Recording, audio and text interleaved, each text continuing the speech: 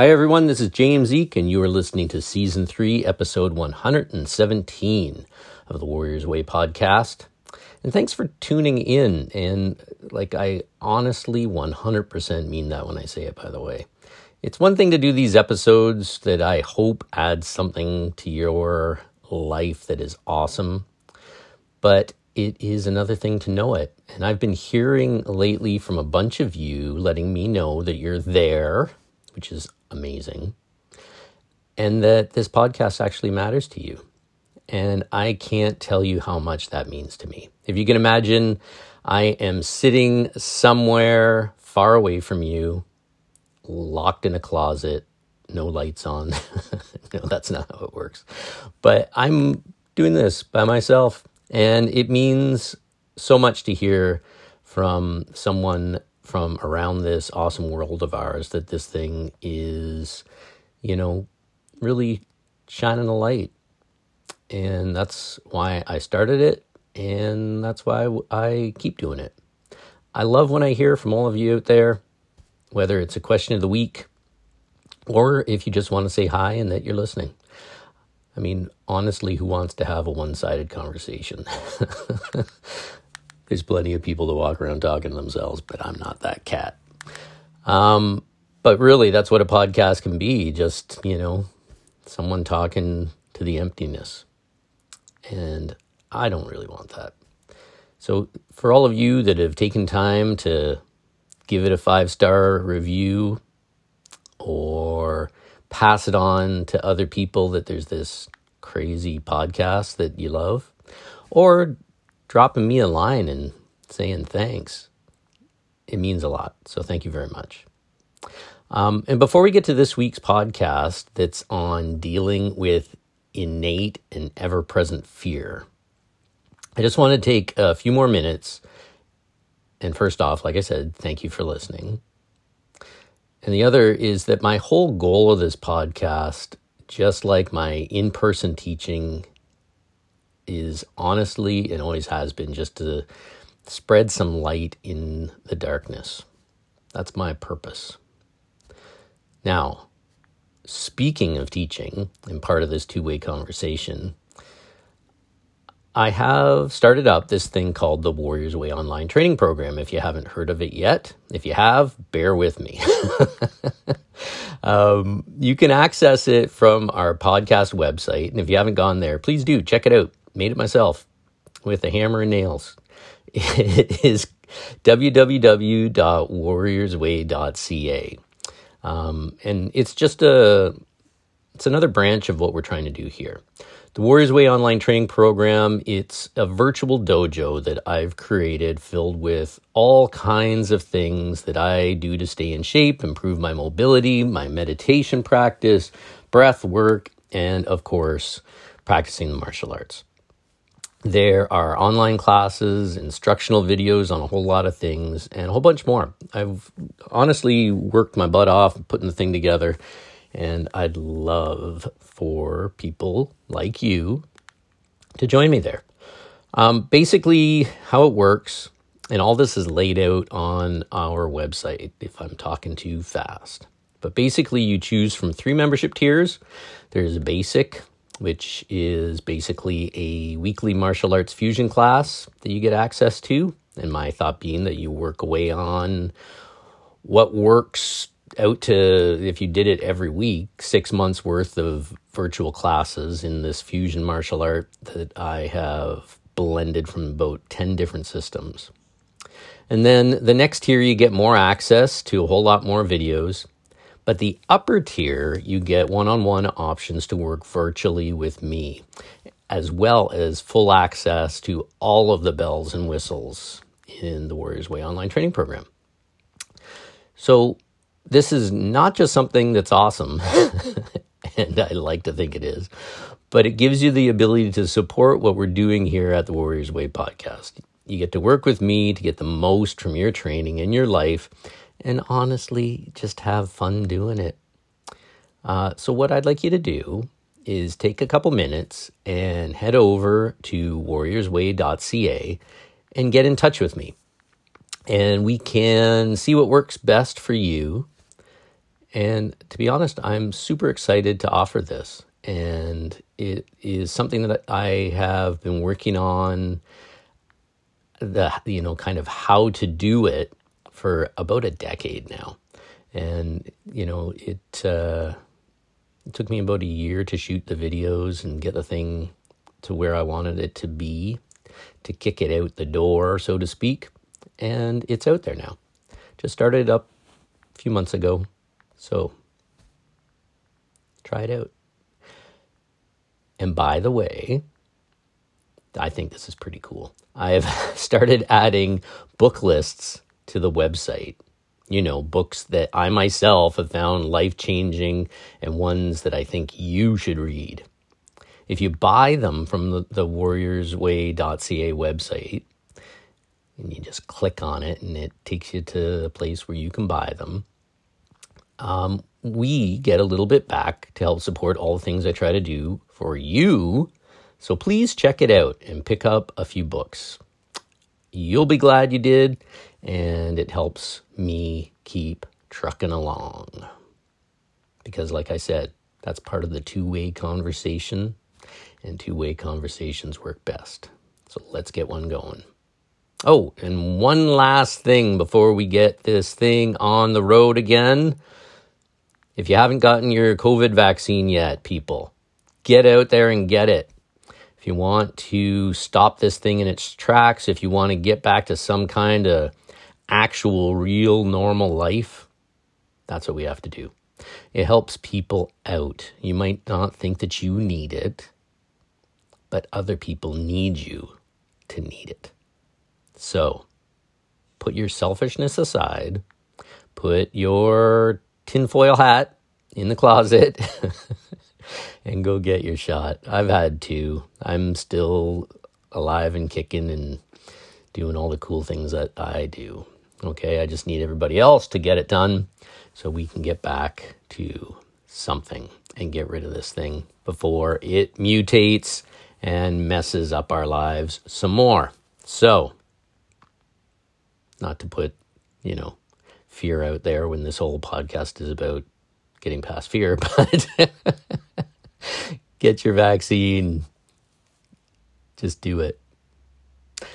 All right, here we go. The Buddha has many names. He's called the Enlightened One, the one who thus comes and goes, the Conqueror, the noblest of all humans who walk on two legs. He's also called the Fearless One because he has seen through all the causes of fear. His awakening moment, coming suddenly after 6 years of intense meditation, shows him that there is actually nothing to fear. Fear, convincing as it may seem, is actually a conceptual mistake. What is there to be afraid of anyway? Fear is always future-based. We fear what might happen later. The past is gone, so there's no point in being afraid of it. If past traumas cause fear in us, it is only because we fear that the traumatic event will reoccur. That's what trauma is. Wounding caused by a past event that makes us chronically fearful about the future and so queasy in the present. But the future doesn't exist now, in the present. The only moment in which we are ever alive. So though our fear may be visceral, it is based on a misconception that the future is somehow now, and it's not. The present might be unpleasant and even dangerous, but it is never fearful. In the full intensity of the present moment, there is never anything to fear. There's only something to deal with. It's a subtle point, but it is absolutely true. The fear I experience now is not really present moment based. I'm afraid of what is going to happen. This is what the Buddha realized. If you could be in the radical present moment, not lost in the past and not anxious about the future, you could be fearless. If you are suddenly threatened by an intense-looking guy pointing a gun at your head, you will likely be frozen with fear. But even then, it isn't the appearance of the man and the gun that you're afraid of. It is what is going to happen next. It's true, though, that in the moment, you're not thinking about the future. Your experience is immediate body-altering fear. Your reaction is biological. You can't help it. As an animal, you have survival instinct. So when your life is threatened, your reaction is automatic and strong. But you are a human animal with human consciousness. A problematic condition, but one with possibilities. It is possible that you could overcome your animal fear. There are many recorded instances in the scriptures of the Buddha's life being threatened. In all such cases, the Buddha remains calm and subdues the threat. Though the stories may or may not be mythical, they certainly intend to tell us that we are capable of overcoming the survival instinct and remaining calm even in the face of grave danger. The truth is, in many dangerous situations, the ability to stay calm will keep you safer than your gut reaction of fight or flight. But what if your life weren't actually being threatened? What if the only thing actually happening to you was insult, disrespect, frustration, betrayal, but you reacted with the alarm and urgency of someone whose life was at stake, and continued long after the event, to harbor feelings of anger and revenge? In that case, your reaction would be out of scale with the event. Your animal instinct for survival quite misplaced. You would have taken a relatively small matter and made it into something much more unpleasant and even more harmful than it needed to be. Impermanence is the basic Buddhist concept. Nothing lasts. Our life begins, it ends, and every moment that occurs between this beginning and ending is another beginning and ending. In other words, every moment we are disappearing a little. Life doesn't end suddenly at death. It is ending all the time. Impermanence is constant. Although we all understand this, when we think about it, we seem not to be capable of really taking it in. Buddhism teaches that behind all our fears is our inability to actually appreciate on a visceral level the truth of impermanence. Unable to accept that we are fading away all the time.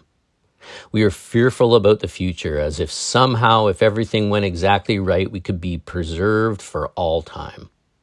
To put this another way, all our fears are actually displacements of one great fear, the fear of death.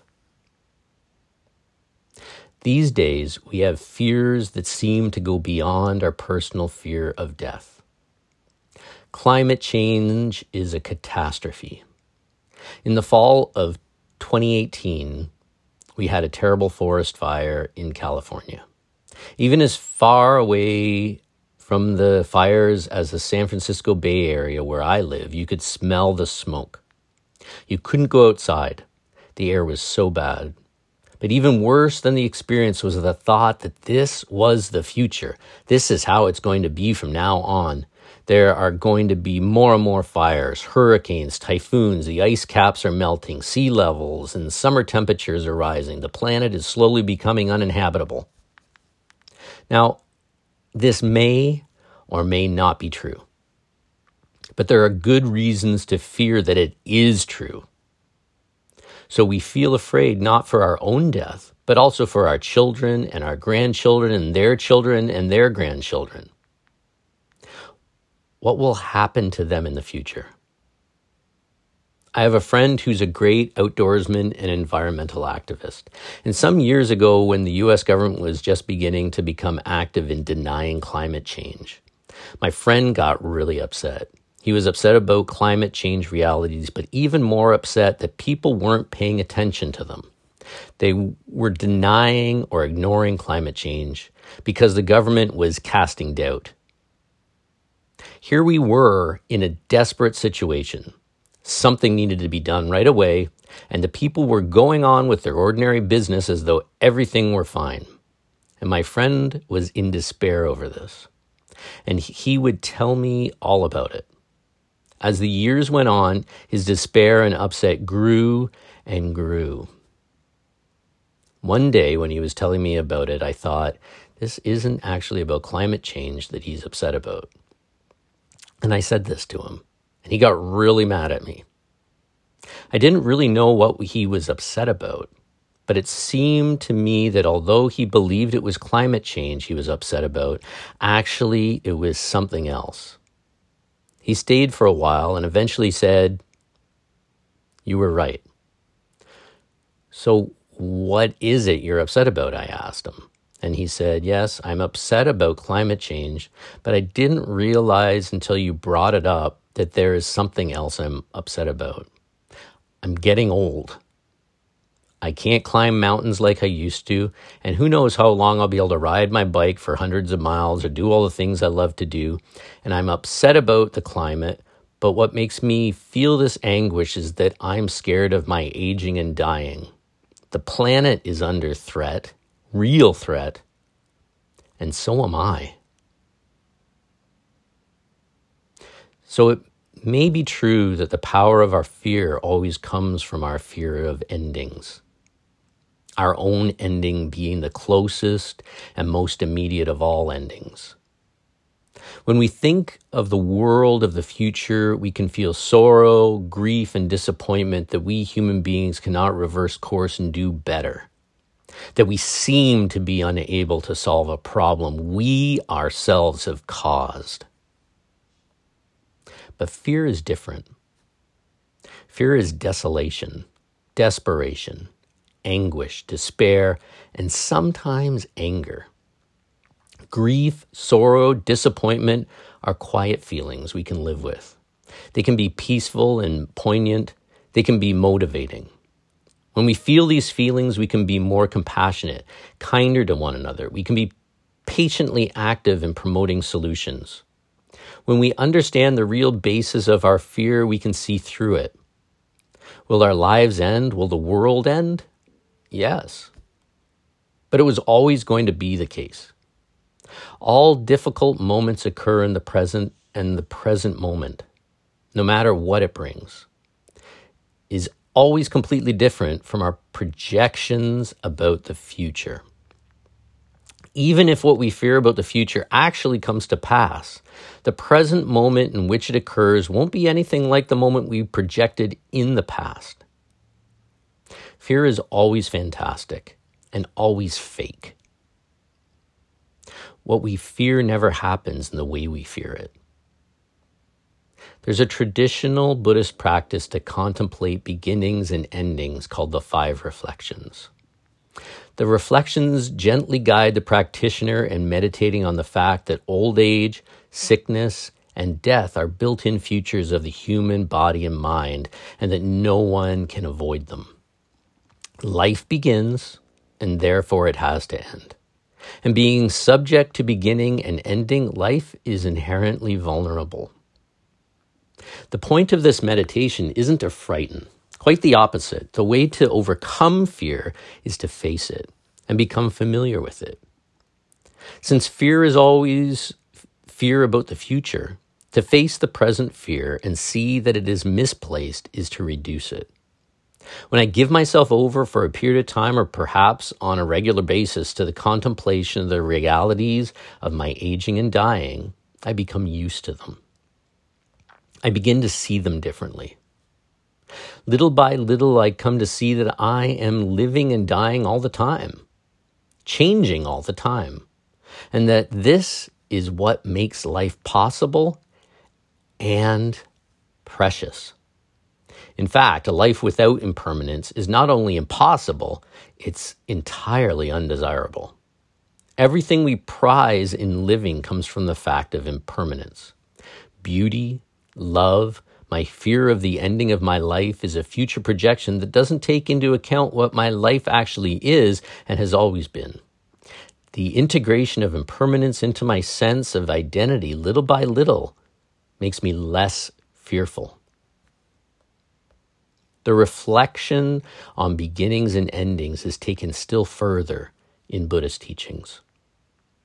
The closer you contemplate beginnings and endings, the more you begin to see that they are impossible.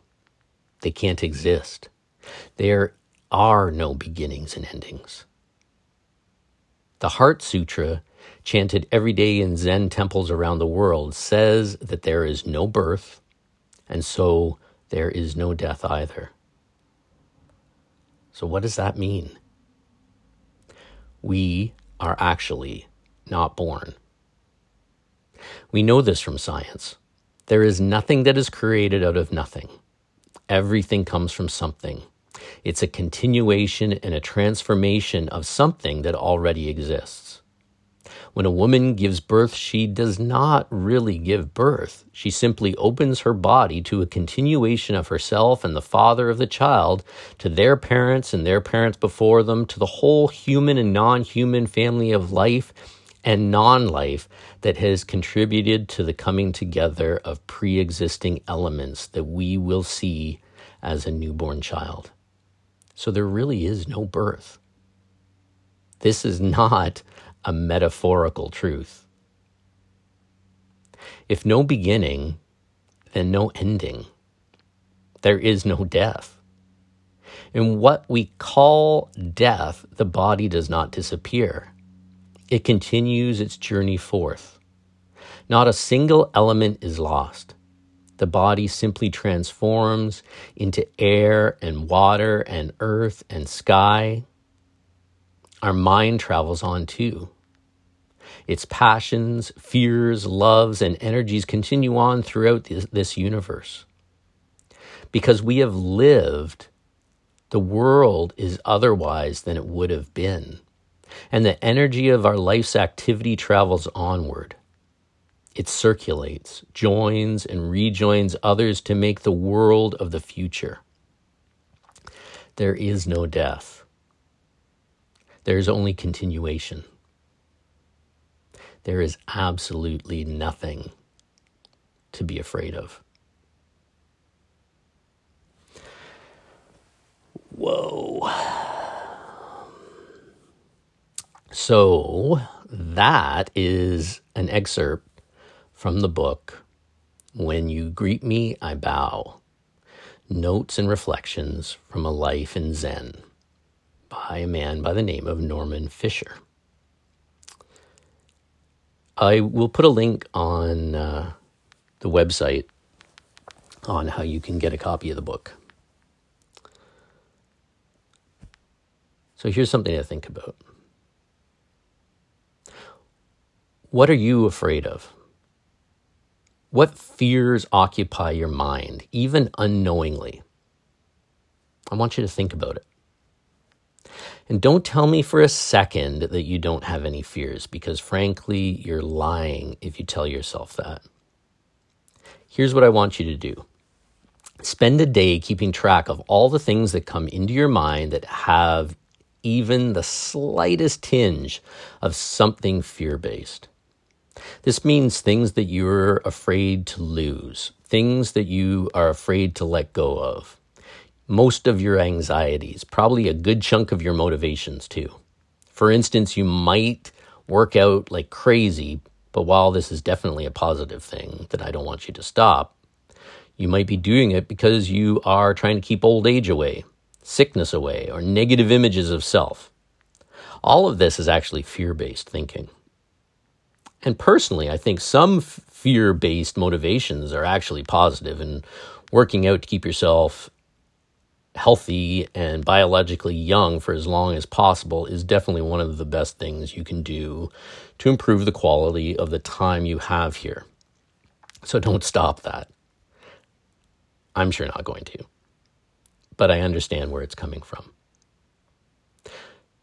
So what I want you to truly examine is your life and be honest with yourself and examine the things going on inside of you.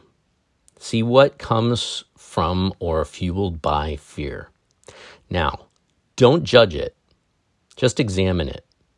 Write it down so at the end of the day you can see a bit more clearly what the truth is for yourself. And here's the thing. Whether you are you or me or some sage sitting in a cave meditating all day, we are stuck clinging to our views of ourselves. The big view of me with a capital M. This view of me is something that we have been each indoctrinated with since we were tiny, and we cling to it like it's the only thing keeping us sane and safe. The thing is, it is all a bit of a convoluted bunch of BS that we tell ourselves and believe. Some of us believe that we are our job and our career. Heck, there are tons of people who go out of their way to remind us of all the things they did in their career that somehow should mean something to us. Think of all the people who tout themselves as somehow a cut above because they are a doctor or a politician or some special forces person or an actor or a singer or whatever else. If you think about it from a Zen or just a common sense perspective, what the heck does any of that have to do with you or how you should truly see life and your place in it? It doesn't mean anything. You can't tell me that because someone did X, that they are somehow far greater than someone who quietly picks up your garbage. For that sake, the garbage man may well have some far deeper insights into not just their own life, but reality as a whole than Mr. Special Forces or Mrs. I'm a PhD. Now, I'm not saying don't listen to these people. I'm just saying that belief in our own hype is, from a certain perspective, completely ludicrous. And we can fall into the cult of personality worshiping these people.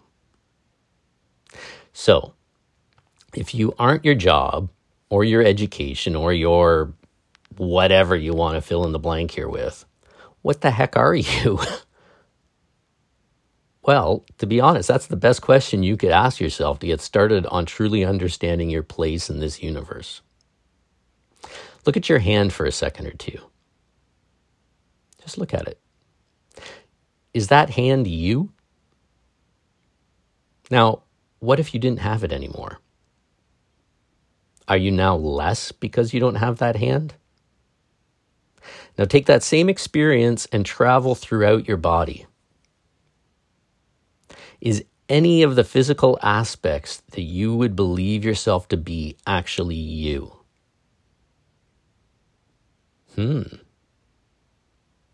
Mind blown a little, right? That's good.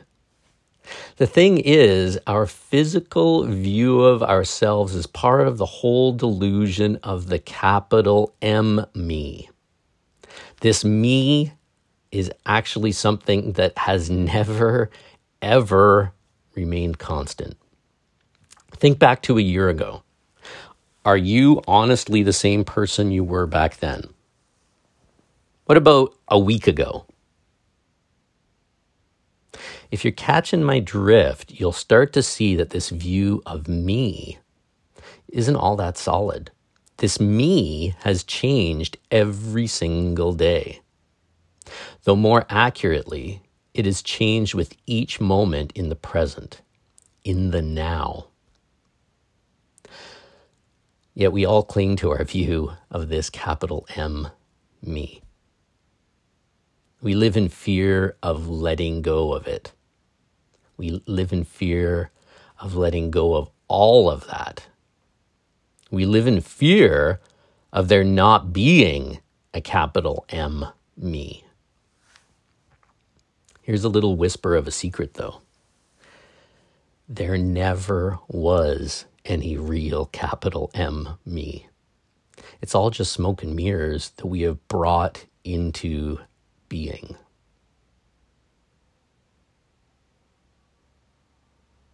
We've brought it within us. Within us all, though, is something else. If you learn to practice stillness, and if you learn to sit and breathe and let go, with time, what you'll find is that there is something hidden in there that is actual truth. And that is truth, by the way, with a capital T. It's a lot of capital letters.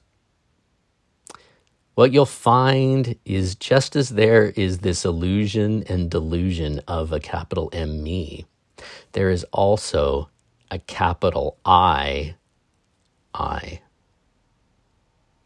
This I is an aspect of you that touches the universe, that's in contact with all things in all places and all times. It's been called a whole lot of things, a whole lot of different names, but don't get yourself too caught up in that. Keep it simple and just understand that it is there in the background. And it's the aspect of you that is at peace. The aspect that feels the interconnection between the world around us and what lies deep within us. It's that part of you that will suddenly smile when you're sitting outside and your thoughts drop away for a moment and you see a leaf blowing in the air, or a butterfly fluttering by you, or sunlight dancing in the dust. And you might think, wow, this guy sounds like he has somehow transcended fear. But anyone who tells you that they have transcended fear totally is probably full of it. Or full of something else. Or some enlightened being. We all have fear. I'm sure that even the most enlightened among us still have fear, at least to some degree.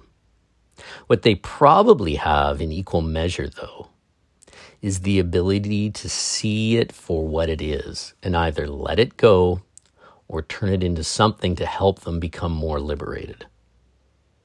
I might have mentioned before that during the height of COVID, I had a period of time that was deeply existential and wasn't exactly fun.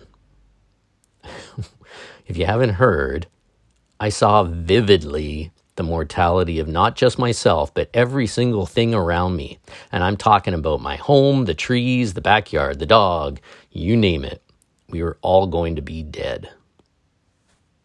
And at first I was like, eek, what the heck is going on with your brain? And I didn't like it. And I fought against it. Then I started to understand that my training brought this up from the mud that lays at the bottom of the pool. That is that me with a capital M. It was fear of losing not just the things around me, but the fear of losing myself. As with all deep, transformative experiences, this one hasn't completely gone. It still drifts back to remind me of the reality of life, the impermanence of all things. Here's the thing, though.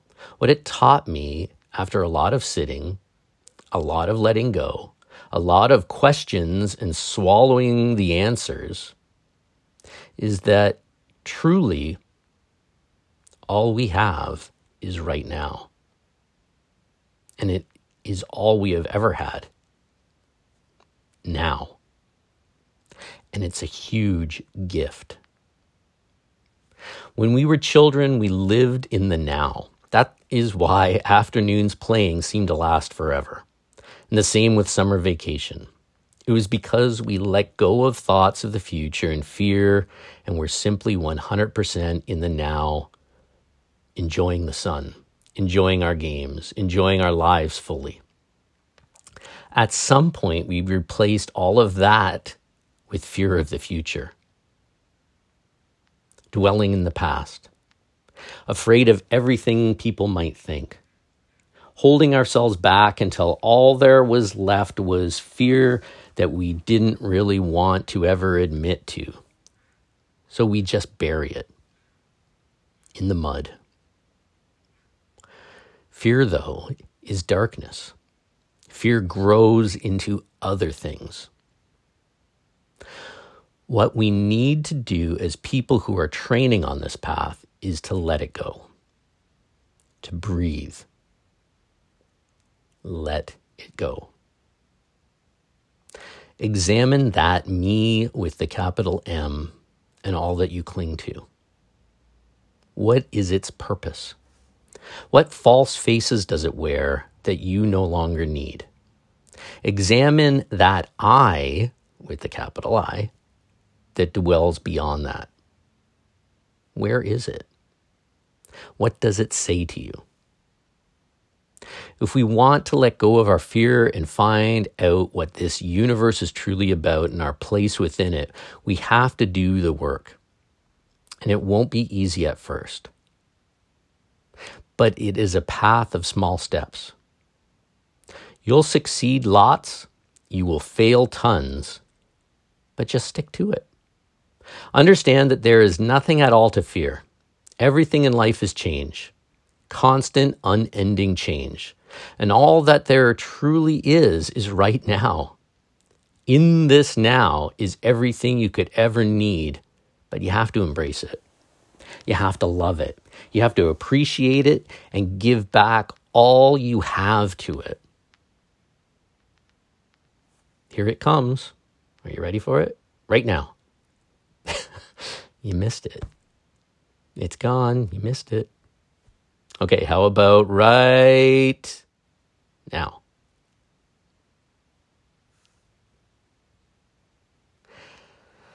Question of the week comes to us from Mika. I like that name. Thanks, Mika. I've been trying to set up a meditation practice for the past few months and still find myself distracted. Pretty much every second that I sit until I give up and get up. Do you have any tips or tricks to help? I don't know if I have any tricks. First off, great job on dedicating yourself to getting a meditation practice going. And I know I mentioned it a lot, but if you're serious about training, and I mean real training, you need to learn to sit. You need to learn to breathe, and you need to learn to be still.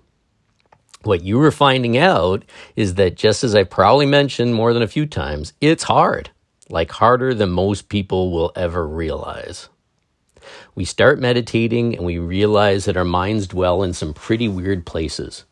We will sit and veer off into fantasy about pretty much anything you can mention, literally. Or we will find our minds picking at something, like something you don't want or something you don't like, whether it's a person or an experience or anything else. And we will physically fight the sitting with this need to get up, this need to move. Sounds will sometimes drive us nuts. An odor will bother us and make us want to stop. And sorry to break it to you, but this won't go away. What will change, though, if you stick to it, is that your ability to let go of these different hindrances will improve, so that regardless of what is happening, you'll just sit still. What I've found is that if a distraction comes into my mind, I'll examine it like I'm fully witnessing it. I'll say, I'm perceiving myself perceiving that dog barking. Then I'll watch it. I'll watch the experience for a few seconds, experience it. Really take it in and see that it is just that, a perception that is temporary, and I will let it go. The same goes for pretty much everything. The one thing I will say is you should pay attention to, especially for newer people to meditation, is physical pain. If the way you're sitting is causing you very real physical pain, and I'm not talking about your foot's just falling asleep, or that you don't really like sitting still, then maybe see if you can't find a way to sit that doesn't hurt. Because there's tons of different ways that you can meditate. You don't have to sit cross-legged on the floor. Meditation shouldn't destroy your knees or ankles or hips. So my advice is that when you get distracted, when you want to call it quits, tell yourself, I'm going to sit a bit more. You're going to breathe, and you're going to let go. And tell yourself that. Just replace the stuff going on in your head with breathe. Let go. Breathe. Let go. With practice and with time, what you'll do and what you'll find is that you can do exactly that. Breathe and let go. So, if you need more help with this, please don't be afraid to reach out. And any of you, not just Mika. I might not be able to help you totally because you have to do the work yourself. And it's on you to get there. But I'll do what I can to help. And that goes, like I said, for every single one of you listening. And I think that's where we'll end it. So please do not forget to check out our website, www.warriorsway.ca. Take a look at the Warriors Way online training program, and if you're interested, drop me a line, and I can fill you in on the more details, answer your questions, and figure out what works best for you and get you started.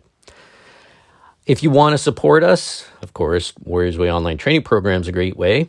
Like I said, we have on our website some books that you can pick up, and we get a small cut. We also have a Patreon page. And if you just want to follow us on social media, like some social media stalker, that sounds terrible, but that's kind of what it is. You can find us on Instagram and you can find us on Facebook. Just look for the Warriors Way podcast. You can also find my martial arts school, the Eek Academy of Martial Arts, too.